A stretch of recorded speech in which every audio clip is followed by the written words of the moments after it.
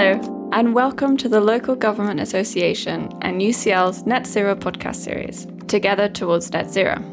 I'm Dr. Isabel Bennett, Public Policy Engagement Facilitator at UCL Public Policy. Our new podcast series, Together Towards Net Zero, aims to reflect on our recently launched Net Zero Innovation Programme, bringing together councils and universities. As I'm sure you're aware, many councils across the UK have declared a climate emergency. In this series, we're focusing on stories from our Net Zero programme to help shine a light on how councils and universities can work together to co-create solutions to meet councils' climate commitments. Each podcast brings together participants with expertise on the topic to explore the opportunities and challenges of the programme together. In this episode, we catch up with one of our partnerships and reflect on our series of sandpits, which were facilitated by myself and others in the Net Zero team. These were developed to create a space for teams to brainstorm and share insights across the cohort ahead of the final project plan submission to the LGA. The first sandpit looked at defining an achievable problem statement for each project and how the teams would look to solve it, as well as deriving some expected outputs for the projects. The second got the participants thinking about roles they would take on in their projects and identifying key stakeholders who would be important for their project success.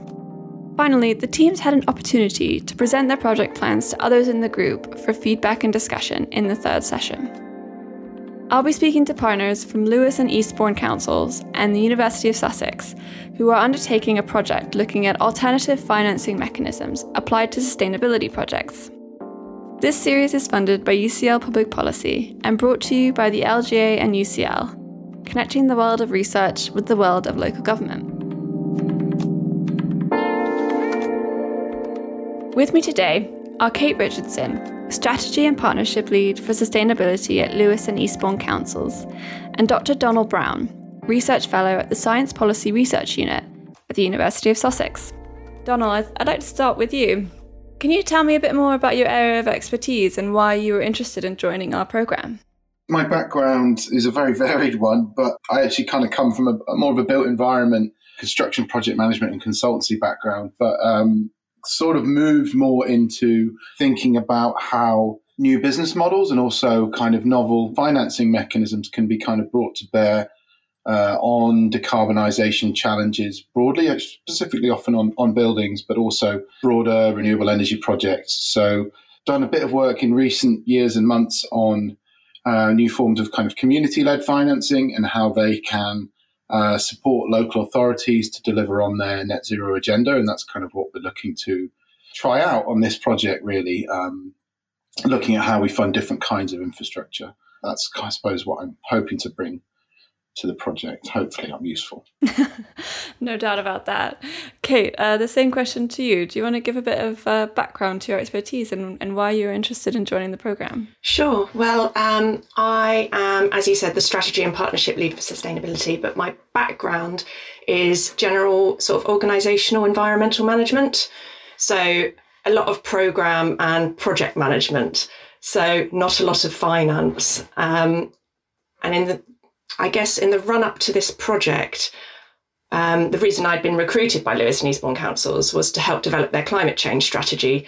And in itself, that's something I'm quite familiar with doing. But some of the conversations that were coming up, mainly over the summer of 2020, was around how we finance projects using community funding, but also alternatives to the Public Works Loan Board, I suppose. Lewes district councillors started getting very engaged with the community wealth agenda. And this was, again, something that was quite new to me. So we started internally having discussions about the potential for bonds. The abundance bonds had just sort of come onto the market and just being tested and were being talked about. But I had no idea about how these things would work. So I guess that was my question. And when the Net Zero programme kind of flew into my inbox, as these things do, it was just happened to be that at that time I had this conversation going on internally about what do we do and how do we start doing it. So it was just really good timing.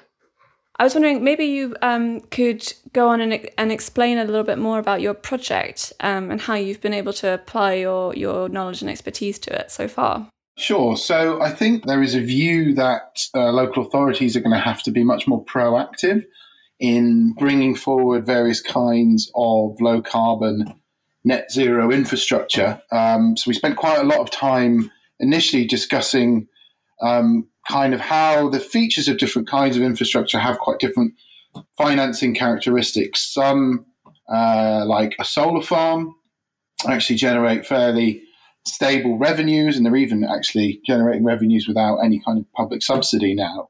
And kind of contrasting those with other projects that may deliver kind of social and environmental value, but don't necessarily produce a revenue stream in the traditional way.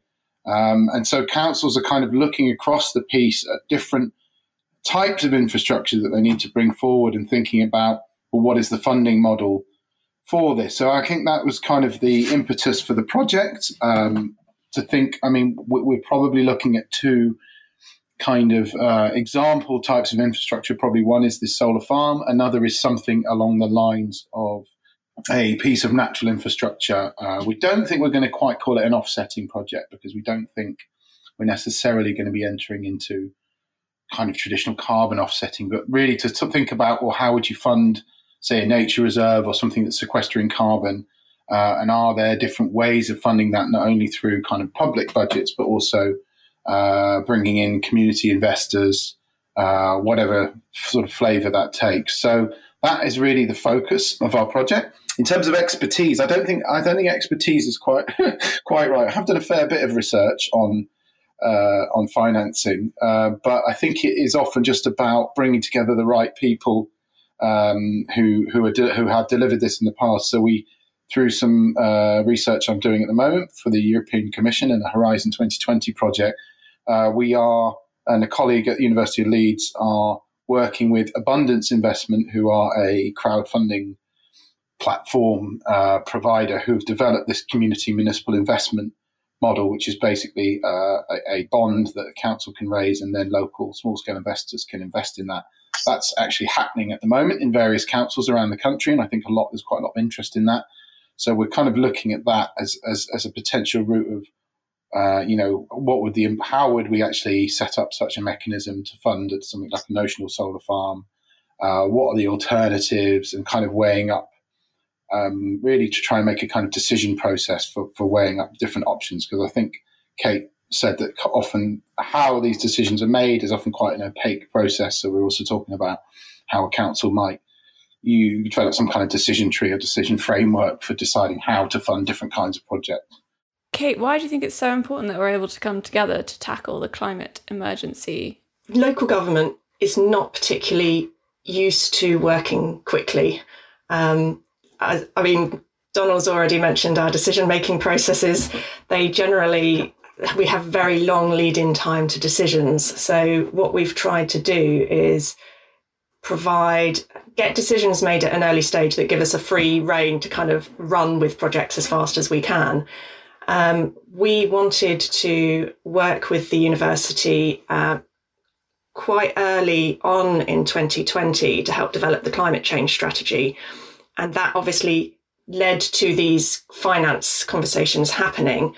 But because we already had the link into the university, I literally put the call out and said, can anybody help me? Because the council just doesn't have the research capacity and a lot of the expertise, just the manpower that we used to have because of cutbacks. So when the university offered, essentially they emailed me and said, if you need any help on anything, let us know and we'll try and put you in touch with an academic who could potentially help.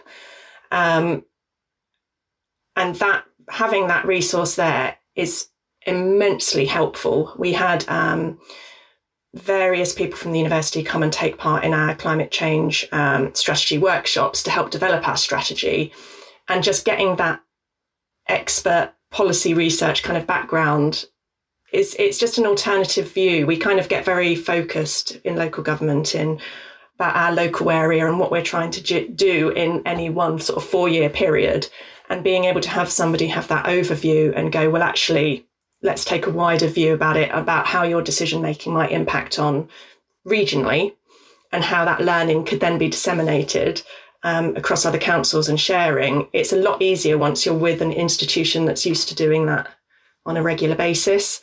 And councils aren't terrible at doing it. We're just not necessarily very good at bringing together a report or information in a usable format that is of use to other people. So I mean, the university is a lot better at that, and the LGA is a good facilitator of that. And Donald, how has it been working together as a team, as a partnership between a sort of academic and the local authority? It's been great so far. I mean, it's really nice to be partnered in this way. I mean, often what we end up doing, I mean, lots of the work do around the energy transition, local authorities are really key. Usually the route in is just some kind of interview or workshop without really a buy-in from the local authority, in the sense of like somebody being paid to work with us rather than being an annoyance to kind of, basically ask for their time when they've got other things to be thinking about. So I really believe in these kinds of partnerships, generally in research. I think particularly the kind of research, from a kind of research angle, it's very useful to have that formalized. We're very early stages in terms of actually kicking off the project and getting the work done. But I mean, it's definitely a positive thing. I mean, the hope for me as well is, given the proximity, and we're also talking to Brighton about some other things, given our proximity to Lewes, that this would be a beginning of an ongoing relationship, that, we wouldn't have to reinvent the wheel every time we wanted to sort of develop partnerships and think about case studies, that relationship would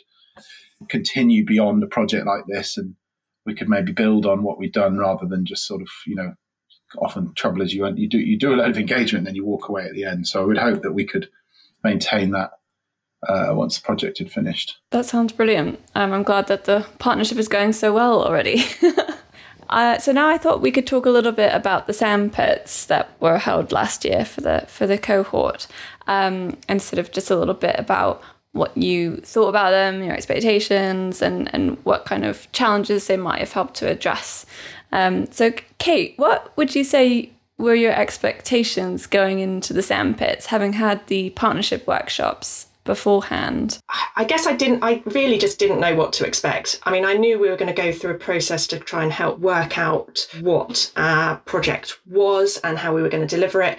But to be honest, Donald and I we kind of nailed it down pretty much before we entered into the sandpits. So the sandpits were much more useful from a sort of a detail perspective of bottoming out some of the detail. So yeah, I mean, in terms of expectations, I really didn't know what to expect. But the idea of working on those mural boards was actually turned out to be really useful.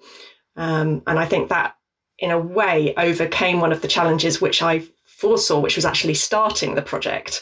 Because, you have a really good idea, but you kind of have this hurdle of, well, how do we start it? How does Donald know what I want him to do? How do we work through it together? And sometimes when you're just having an online call with somebody, it doesn't flow as well as it would have done if we were doing it in person. So having that sandpit and having that board where we could both write down our ideas, we could actually see where we were on the same lines and where we were differing in our ideas. So we were actually able to sort of narrow that path and work out exactly what we wanted to do, when we wanted to do it, and how we were going to do it. Yeah, as you say, I think that trying to figure out a way to work together and brainstorm together, and having something like the mural board actually was a fantastic sort of piece of technology to help this happen in the virtual world that we're in. But that's fantastic that, it was, as you say, a way of finding a starting point, breaking things down maybe into more manageable pieces to then address. Donald, I don't know if you want to add anything about sort of what your expectations might have been going into the sandpits. No, I would really second Kate's points that I didn't have a huge number of expectations. I think we were kind of very much being guided by you guys about what was happening next. And, it was a very structured thing, which I think really helped get us along to the point where we actually really had thought through most of the elements of the project by the time they were done. Yeah, I mean, it is strange, isn't it? We've never met in person, Kate and I, so we've never had that like get to know you chat. With a Zoom meeting or whatever, a Teams meeting, there's always a kind of time limit, and it's a different type of engagement. But I think they were effective, and I think we really got what we needed to get out of them, which was a really kind of fairly well thought through plan. We've just got to now. I'm in the process of trying to put that into kind of a project plan, Gantt chart, think about some key dates, think about who we need to engage, and kind of get cracking, really. Yeah, as you say, I mean, that was definitely one of the aims of the Sandpits, was to provide the teams with the sort of space and some dedicated time in their diaries to really talk through all this stuff and get to know each other. And so that's sort of, I guess that's really fantastic to hear that was one of the outcomes. So that's really great. Were there any kind of key challenges to the way that you guys work together, or any sort of key decisions or anything like that, which maybe the Sandpits sort of helped to bottom out? I have to be honest, I haven't really experienced any challenges as such, and I wasn't really anticipating any. I think the Sandpits they gave us a focused place, as you said, time and a workspace that we could both work together on this virtually. And it was almost the kick that you needed to get the project started, because we could have been talking about it. And I don't think, maybe if we weren't doing it through this programme, I've got a feeling Donald and I would still be working together, but he might have just been a bit more of a matchmaker with an aspect of the project, and we wouldn't necessarily have been able to develop the sort of the second stream of the project, which for me is the less sort of the non-investable projects, the projects that don't have an investment return. I think that probably would have been left by the wayside. So I think the programme is and the Sandpits have helped work out what we need to do to achieve to meet sort of both those, the aims in terms of alternative finance, so the investable and the non-investable as such. And that was the key challenge, I suppose, is meeting those aims and working out how best to deliver it. I don't know, have you noticed have we had any challenges, Donald, so far? I think we've got our biggest challenges to come, so. No, I think beyond the COVID challenges that everyone's facing, I mean, I think having the structure, having the time in the diary was all a very useful way of just making sure that I imagine from your point of view, almost kind of making sure that every project was being brought. You weren't just kind of going, oh, go away and come back in a month with a plan, but it was actually, dedicated. It's almost like doing your homework at school rather than at home, isn't it? Sort of thing, which I think is always better, to be honest, because you never know what. Got lots of other things on, projects I'm kind of trying to close out at the moment. So, it's definitely valuable to have that time. I think, the challenges remain. We're probably going to be looking at virtual workshops now. I think certainly for the one that we're planning in March, can't see us all piling into a room together anytime soon. So, there may be advantages to this situation in a way. We may be able to get people from the other side of the country to participate when they wouldn't have been before. Yeah, that's definitely one advantage of everything being virtual now. It's a bit more inclusive, that's for sure. All right, well, that's brilliant. I'm glad that, I guess, you guys found them helpful, and I guess, having that time really sort of brought your projects together. So that's really fantastic to hear. Would you have liked to have, I guess, had anything else, any other support in place during that time? We broke you guys out into teams and things and into sort of subgroups. But, it would be helpful to know if you thought that was a good structure, or would you have liked more time with the rest of the cohort? I mean, that's sort of interesting to know. It was very useful to talk through other people's projects, mainly because I just want to know the outcomes. It was useful to hear their challenges, but some of the projects are so different. They're not suffering. Some projects I think have got a lot more challenges than maybe As have. As is more a research, deliver some workshops, try and come up with something to take, officers with us. At the end of the day, it's a council decision whether or not they implement anything that we come out with. Some of them do seem a lot more complicated. Some of them are much more delivery focused. But that said, it was useful to have, get the feedback on other people's projects in the smaller groups rather than as the full cohort. I thought that was really helpful, and it's useful just to get the contacts as well. Yeah, definitely. I guess we were hoping that this would be a sort of networking opportunity as well, like you say. I mean, these are all people working in a similar-ish space, even if on very different projects. So that's nice to hear. I don't know if you have anything you'd like to add to that, Donald. Yeah, I think it would have been good maybe earlier, because we had 3 sessions which were kind of working through the conceptual challenges of doing engagement on climate and all the things that we looked at. I think it would have been nice right at the kickoff to have a bit more of an open-ended session, get to know each other session, or, I mean, again, difficult to do virtually. But, I imagine if this was not COVID times, we could have all got in a room, sat in a circle, talked about the challenges that we had, the council could talk about the challenges they were facing, and that could have been more of an initial discussion also to get to know each other, to get to understand. I think in a way, Kate and I had some kind of offline conversations while that was going on, but I think we were quite anxious to actually talk about, not the project, but talk about like what were we trying to get out, what was the sort of objective for each side. And if that could have happened earlier, not saying dive into the sandpits, because we wouldn't have been ready to do like detailed work, but maybe it might have made us all. I mean, I think we have succeeded to an extent. I couldn't tell you off the top of my head what all of the different people and projects were. I think I can remember a few.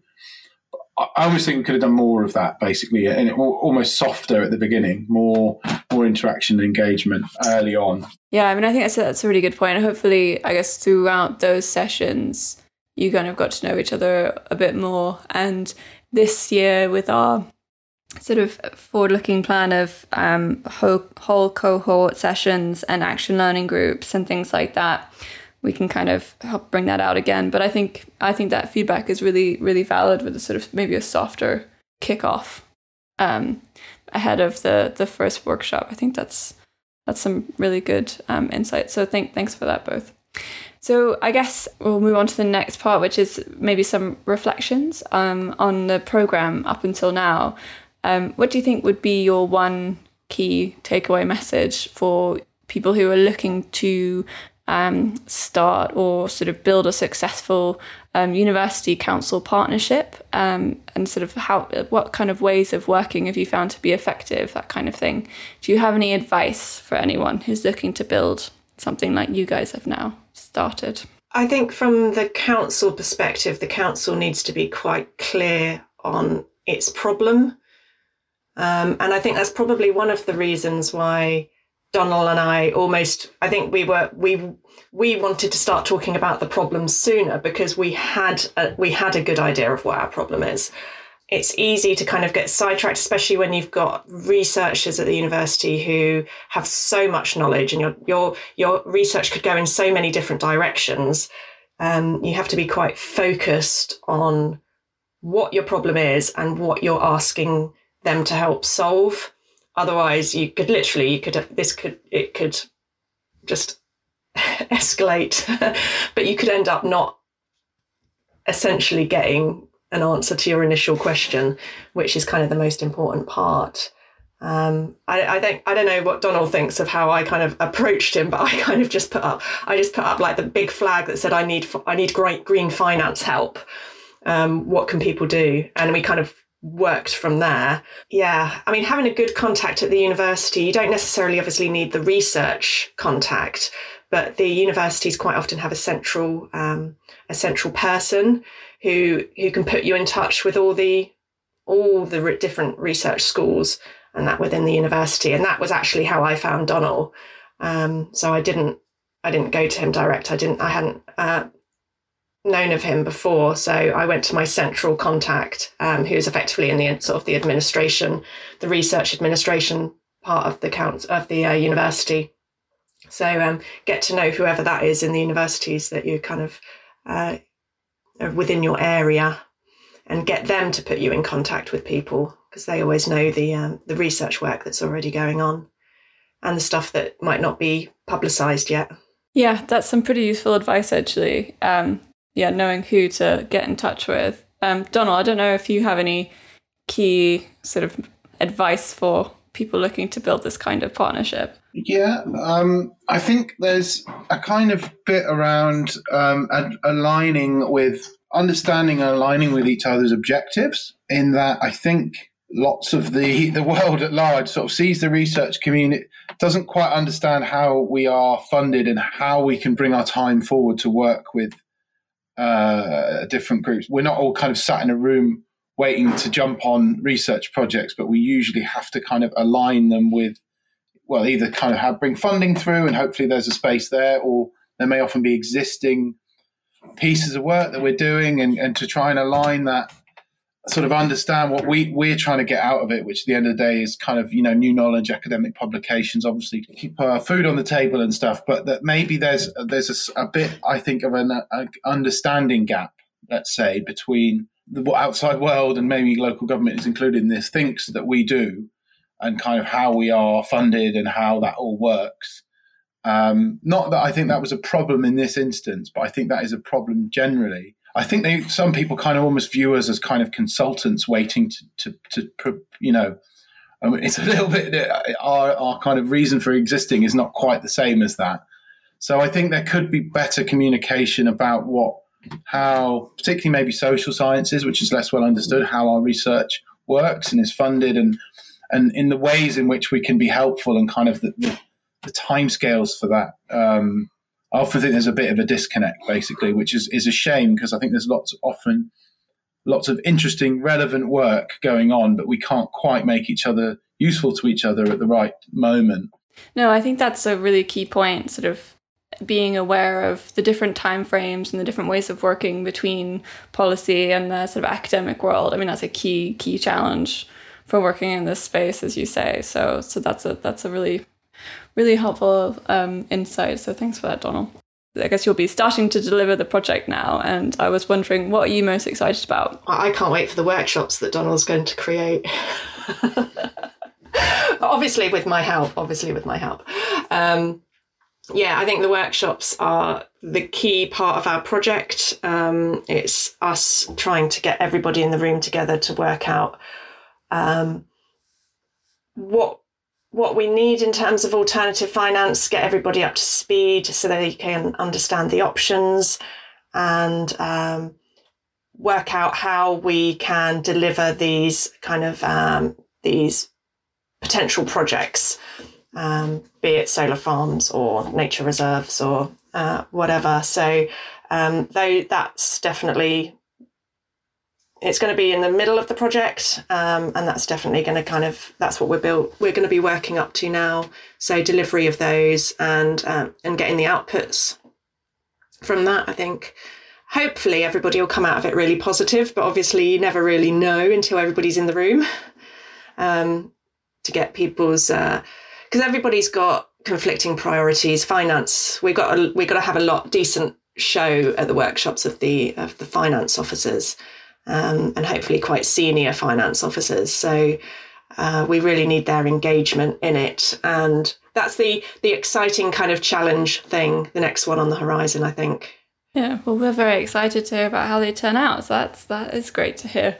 Donald, are you as excited about the workshops? Yeah, I think for me it's hopefully having impact. So hopefully that we'll see something change. We'll see new policies come in. We might see Lewis and Eastbourne trying out one of these approaches, maybe on a real project. Often we're trading in hypotheticals as researchers, so it would be really nice to actually see real impact, see what we've worked on come bear fruit and actually come into being, maybe, which is, I think, what we're hoping. At least we're hoping for the council to be ready and waiting to maybe try one of these. So that's kind of an exciting thing for me that I can, point to and say, I had a small hand in that happening. Maybe that's a bit selfish, but I'm kind of excited for that side of it. I think it will be really interesting to see in practice the problems, or when I speak to a finance director and I say, there's this beautiful thing and these guys have tried it, and they'll say, well, for these reasons that's really hard. So I think it's a bit of that reality check as well is going to be quite interesting. Well, we will Be very excited to hear about all of the outcomes and outputs that are coming out of your project. So that just leaves me to say thank you so much to Kate and Donald for joining us today to give some insights and perspectives on the programme so far. Obviously, this is just at the beginning of the delivery sort of stage of the programme, so we will be watching this project closely. But thank you so much both. I really appreciate it. Thank you. Thank you. You've been listening to Together Towards Net Zero. This episode was presented by myself, Dr. Isabel Bennett, produced by UCL and the LGA, with support from UCL Public Policy, and edited by Nathan Copeland. Our guests today were Kate Richardson and Dr. Donald Brown. To find out more about the Net Zero Innovation Programme, visit www.ucl.ac.uk/public-policy. If you'd like to hear more podcasts from UCL, then head to ucl.ac.uk/UCL-minds/podcasts. Thanks for listening, and I hope you'll join us again next time.